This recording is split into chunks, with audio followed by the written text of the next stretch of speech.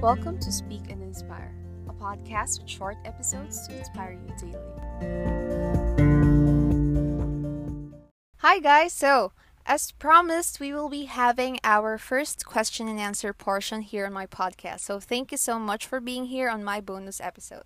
So without any further ado, let's have our first question. Please listen. I would like to know how did you get into doing these three jobs? Oh wow, thank you so much, Alex, for asking that question. So Alex is my friend from France. So merci. Okay, there. So, three jobs. Okay, well, most people have been asking me how I could manage doing different kinds of work. So, if you have known me for quite some time, most of my friends know how I value freedom.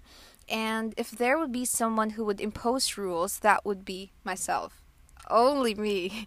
Okay, this I don't really thrive in regular employment kinds of work. I'm not against it, but I just don't thrive on it. So, if you're interested to learn about self-employment, freelancing, business, here are some basic tips and facts that I like you to know before you dive into this kind of lifestyle. Well, this is the most common thing that I usually hear from people, or I usually see when they do entrepreneurship, on freelancing, self-employment, and such. You are your own boss. Sounds enticing, right? Okay. You work at flexible hours, right? You do what you want. Correct. However, being your own boss doesn't mean that would be very easy. Like it's a bed of roses. Okay, it's not like that. But it's quite simple. And some people I know who jumped to entrepreneurship from employment had a huge adjustment because no one's managing them. It will be all up to you. You are your human resource, your finance, your operations, marketing, and so much more. So for others, this might seem a lot of work. For me, it's very exciting because it pushed me to a different level of time management. While it's true that you can also do other things that you want to do, like working out, going to places with more freedom than a 9 to 5 grind, don't fall into the trap of not being disciplined with this, especially if your resources are limited. To some, they feel overwhelmed because they have all the 24 hours in the day to do their stuff. But sometimes, because of that, they tend to do things which are unnecessary. To those who started freelancing, have you ever felt this? Like, oh, I have so many time in the world. What I do, just to share with you my experience, is when I work, I treat it as if I am an employee of my own company. Focus is a very important factor in getting things done and loving what you do too. When you're focused, you don't get distracted, you can deliver fast, and you can do other things after that. I used to be a very distracted person before, okay? I felt like when I do different tasks simultaneously, I accomplish a lot. But there's a myth to that. It's not true. Okay, let me create an episode about the myth of multitasking.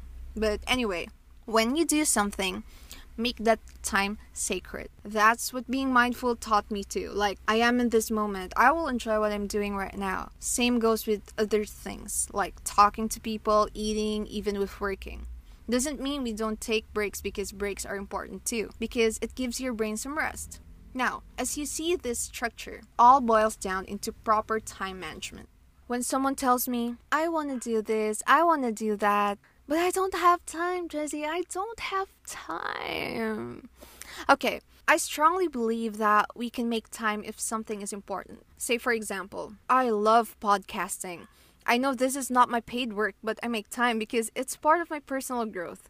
So instead of thinking too much about, okay, I think I'm gonna start this when I have a vacation, I quit from work, etc., I think things change. Like, we are faced with constant evolution, so there are people who regret not doing things because they haven't decided on it. In any case, I would stop podcasting, I would never regret it. I would say, well, at least I experienced it and that's what matters. But don't worry, I'm not gonna stop, okay? I love talking to my microphone. But my point is, instead of thinking too much if you're gonna start it or not, the fact that it crossed your mind, that you want it, you want to try it, why not just try it? So also, just remember, discipline, focus, or shall we say mindfulness, those are the things that you must develop to make this kind of work, not feel like work. And as you go on to your journey, you will feel like you are progressing every day. Okay? So I hope that helped, Alex. Let's go to the next question. If someone wants to start to create content on social media, what would you recommend or advise to them? Where should they start? Okay, nice. So this is a question from my dear friend from Venezuela. Muchas gracias por preguntar sobre redes sociales, mi amiga. Muchas gracias. Okay, so how do we start creating content in social media? Let me share with you how I started, because I can definitely preach based on my experiences. So before, I used to do different kinds of work. I keep on sharing with you on my other episodes. And I started to involve myself in social media because, hello, Philippines, we're like very social people. And there are lots of social media users here. It's like, if you don't have it, you don't exist. I guess it's like that in here. So before Facebook and Instagram became a trend or boomed, I already had an account. Perhaps because of my love for exploring the online world. One side of me is I love learning about technology. I never even realized that I could have projects such as creating websites and chatbots for business, because I really maximize the technology in whatever I do. Anyway, so I love posting photos of food, beauty products, the usual stuff, the usual stuff people love. And when I post something, I post it with passion. Okay, I post it with passion. I would like my audience to know that this is something worth trying for, it's a good experience, and stuff like that. And then on one occasion where I was doing a food tour to some people, I met bloggers and vloggers, in short, creators, and they were like eating for free and sharing their content online. Wow, that's kind of heaven for me, because I want to eat for free. And I asked them, how did you guys start? The same way you guys are asking me right now. And they told me, well, just choose what you want to share to your audience and create posts about it. Seems very general, but let me break that down for you. First of all, identify your niche. So your niche should be a mixture of what you are good at and what you're passionate about. It's not just about something you're passionate about, but you're not good at it, but it can be also a way for you to develop that specific thing. So this helped me a lot, because before I realized I am good at so many things, but I don't really like them. So, and if you've been following me since the day I started, you see transitions on my contents. I used to post reviews on beauty products, food, but later on I realized that it's not really my long-term thing, though I still love them. And it's also a great journey for self-discovery, as I've mentioned. Now, my niche is more on personal growth, which I can connect to my other endeavors, such as my entrepreneurial journey, me as an educator, and so much more. And I would say I would love talking about this for the rest of my life. So when you identify your niche, it's okay if you cannot say that this is what you love for the long run. But you just have to start, I started because I want to experience. I want to try something new, and this might be a good training ground if I found the thing that I would love to talk about, which I already know right now. So, for example, you might be creating content on the latest gadget reviews right now, but later on you realize you want to talk about graphic design, and that's completely fine. It's a process of self-discovery, and I'm sure your audience would love to see that as well. Or your audience might change too. So it doesn't matter. So when you start, just choose a starting point. Second tip that I'll be giving you is to probably choose a platform. I started to utilize Facebook, but since I realized that I really love graphics and creating one, I made use of Instagram more. And I focus on Instagram as a platform and learn tips and tricks as well. So whatever I post here, I just connect to Facebook so my audience there can still see it and get updated. I used to have more followers on Facebook before, Facebook likes, but my growth on Instagram became faster. I also used to have a YouTube channel. It's so funny, but I'm not really comfortable in doing videos that time, and it was a tedious task for me to edit it because I really wanted to look good. Like, hey, I won't upload this if this is not perfect, something like that. It takes too much of my time. So I just make use of Instagram stories. TikTok is a challenge, but I'm trying because it's really raw. and I don't have to do much preparations. I was also very visible before on LinkedIn, probably because of business. I even got featured in an article, but I'm going back there soon. But I decided to just take some break on other platforms because I'm growing this one right now on Instagram. And when you choose a platform, focus on just one or two. Grow it before you move to another, because the thing about being present in all platforms is that it loses the quality of content that you are producing. Or say, for example, one thing I post on Facebook, one thing I post on Instagram, on LinkedIn, the contents or the way you would deliver it would differ per platform, right? So each platform has a different strategy on how you produce a content. YouTube is for videos. Just for videos, you don't need like long captions in there as compared to Instagram, where you can, say your heart out. Okay. Now, once you grow the audience on one platform, it would be easy to ask them to follow you to other platforms. So in short, engage and build a community. Still challenging for me right now is this one, because sometimes I don't have all the energy to reply to DMs and such. But I'm trying and trying, guys, so please bear with me. Or also, you can try to experiment on the platform, see what works best for you.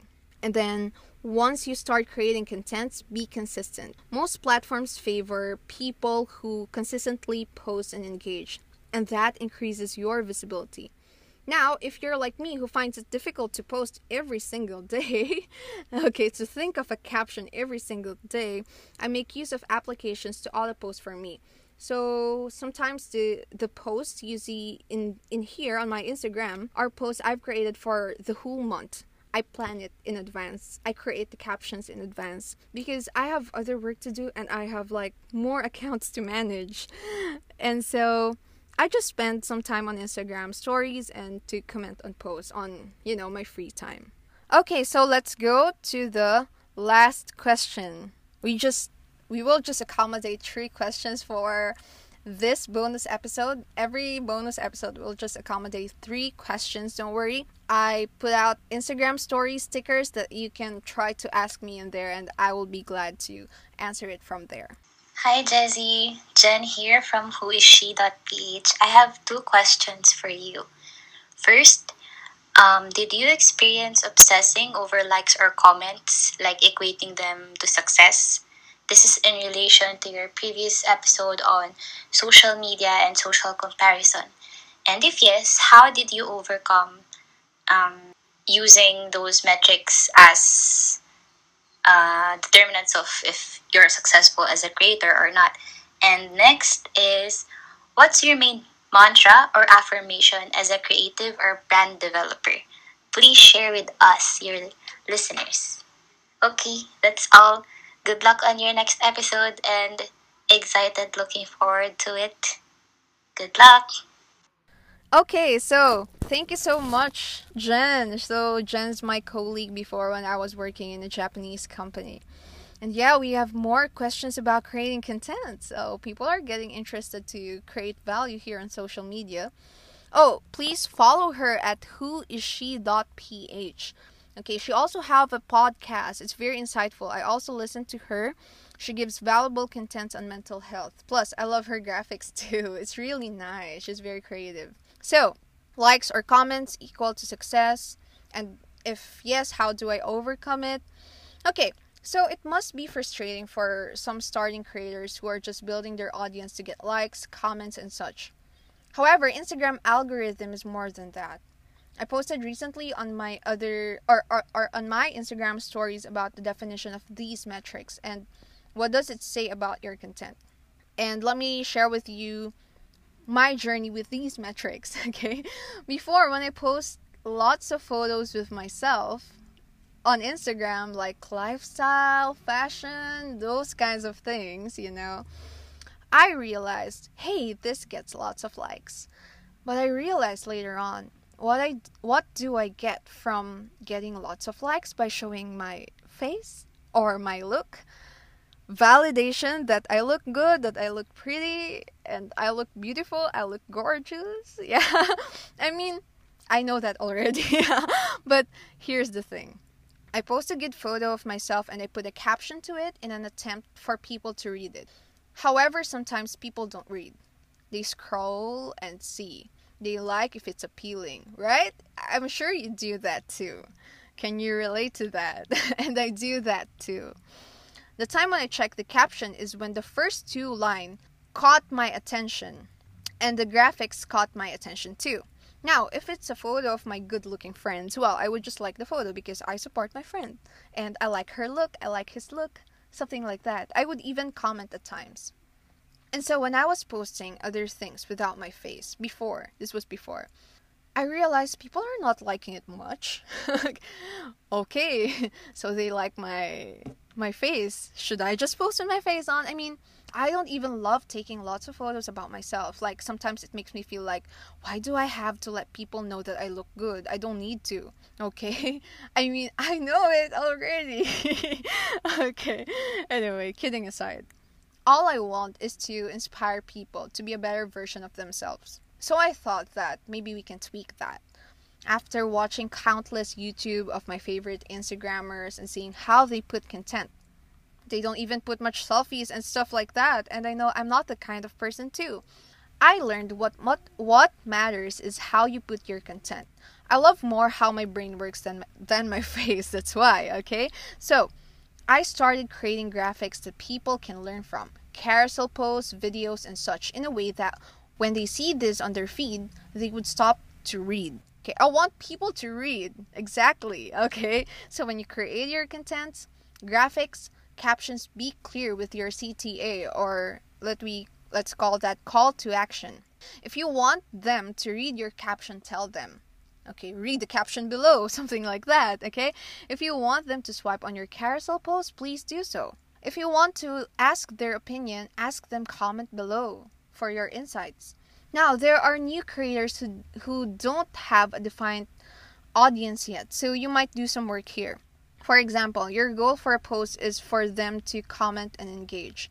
Now, you might want to ask your friends their opinion about the thing that you posted and ask them a favor on commenting on your post. Some of us are just afraid to ask people like, hey, can you share your insights about my post? I would appreciate if you comment on it. As simple as that. Some of us are afraid to do so because you guys might feel shy or something, but anyway, that's one thing that you can do. I do this with some close friends, and they appreciate that. Now, once they commented, other people would get curious because people are commenting. Now, this is the time that your real audience might pop up and get interested in the work that you are doing. I used to do this before when I was starting, and now I don't need much work to do that because people are more actively engaging. So I hope you're getting that. Now, one technique also. Follow people on the same niche. Why? Because when you follow them, you can show up in the suggestion that people you may know part. I'm sure you can see that on Instagram. So I'm talking here on Instagram, okay, about Instagram. And then when others follow their accounts, they can show up in there. And then keep on engaging on other accounts in the same niche too, because I, as a creator, I build a community by checking other accounts as well. Now, going back to the metrics. Okay, let me share the metrics with you. Likes would equate to the contents that people appreciate. Comments would build up the engagement, or it shows your relationship with the audience. The shares would then increase your visibility to other people who might not know you. And the saves would determine that your content is valuable and people can learn from it. And we don't say one metric is better than the other. They have their own purpose. Now, each post I make has different objectives. So if you have studied marketing, like when you create an advertisement, that has a campaign objective. Same with your post. I feel truly happy when I get lots of saves from graphics I created because it means people want to read them later on or share it. And that's my purpose. Or maybe put that in their PowerPoint. I don't know. Because I do that. I mean, I want to make social media an educational platform too. So when I learn something here, I share it to my students. Now, even if I don't get lots of likes from that content, but I got saves, shares, depending on my objective, I would appreciate it. Now, do I get frustrated? Not so much, because whenever I see a decrease in the content metric, it just means that I needed to improve on something. Say, I must make this more colorful, more shareable, more informative, more attractive. And for photos with my face, I should create a better caption so people would read. And I kind of evolved on that because I saw some photos of my face with people saving it and liking it. at the same time. Before, I just get like, oh, 300, 400 likes for this, and it's like, people just like it. Nothing more. It's just likable. But you see, they're getting value from the captions that I put together with my face, and I love to see that. It means that they appreciate my face and they learn from my captions. Isn't that wonderful? Usually I get around 100, 500 likes in a photo. I guess 500 is kind of big enough because recently the Instagram algorithm would make you post consistently for you to really show up in the feed. Anyway, there was one photo I got likes less than 100, and I was kind of curious, like, why isn't this nice? It's a carousel post. It's about the book recommendations if you saw on my profile. Now, what I realized is that this got lots of saves as compared to my photo, which got 500 plus likes. I mean, that doesn't even get any saves. I mean, why would someone save my face, right? And that's perfectly fine. I mean, probably part of my audience don't read books and they're not my target. And those who like my photo with my face probably follows influencers, celebrities, and stuff like that. So it shows up to them. And that's how we make our content vary. It depends on your purpose. I want my content to be personalized and authentic, like it shows me, so I really have to show my face and share my thoughts as well. So I create a mixture of informative contents and entertaining ones too, because there might be audiences who are not into my content yet, but when they see the entertaining part, they might learn from it too, right? So metrics, as I've mentioned, are your basis for your improvement. It can give you insights on the type of audience that engages with you. So never ever equate it with success. Anyway, well, you can use it, okay, as a basis, but success is different from person to person. It's also not about the followers. I got like 6,000 plus followers, but sometimes they fall off, and it doesn't matter. Because the right people will see your content if you consistently build it. And you don't passively do that. You engage too. Learn how to use the proper hashtags, and what I really did is I searched for a person that I want to look up to in terms of content creation. And I learned from them, like how they do it. And here are my inspirations. Let me just share with you. We have Vanessa Lau. I really love her content so much. Pixie Stock, Alicia, Melissa Wells, Dr. Nicole Lipera from The Holistic Psychologist. Her contents are very informative. I even share it with my students when we have psychology class, and so much more. And one thing common about them, they don't just talk about themselves. They talk to people while sharing their experiences. And so, connecting with that, with my mantra or affirmation, every time I create contents, I want to create, share, and inspire. I'm sure you saw this on my tagline on my personal blog, Just Jessie, just share and inspire. And on my other accounts, We Create and Inspire, because I love inspiring people. Inspiration creates hope, possibilities. It makes us embrace limitless growth. Like, when I get inspired, I know there's more to what I can do right now. And I want other people to feel that too. I know it's not that easy to inspire others, but I definitely hope to help in small ways. And just a side comment, one of my favorite affirmation in general is I am unlimited and infinite. And every morning I meditate and affirm how abundant I am in all aspects of my life. So, there you go. Thanks so much, Alex, Carla, and Jen, for asking me those questions. Thank you so much for trusting me on, giving a response to that. I'm sure some of this might not be accurate for you, but answers appear when you go and experience it. Trust your self-discovery. So, see you on my next episode. If you love this podcast, visit my website, justjessie.com, for more insights to inspire. Follow and share this podcast if it helped you.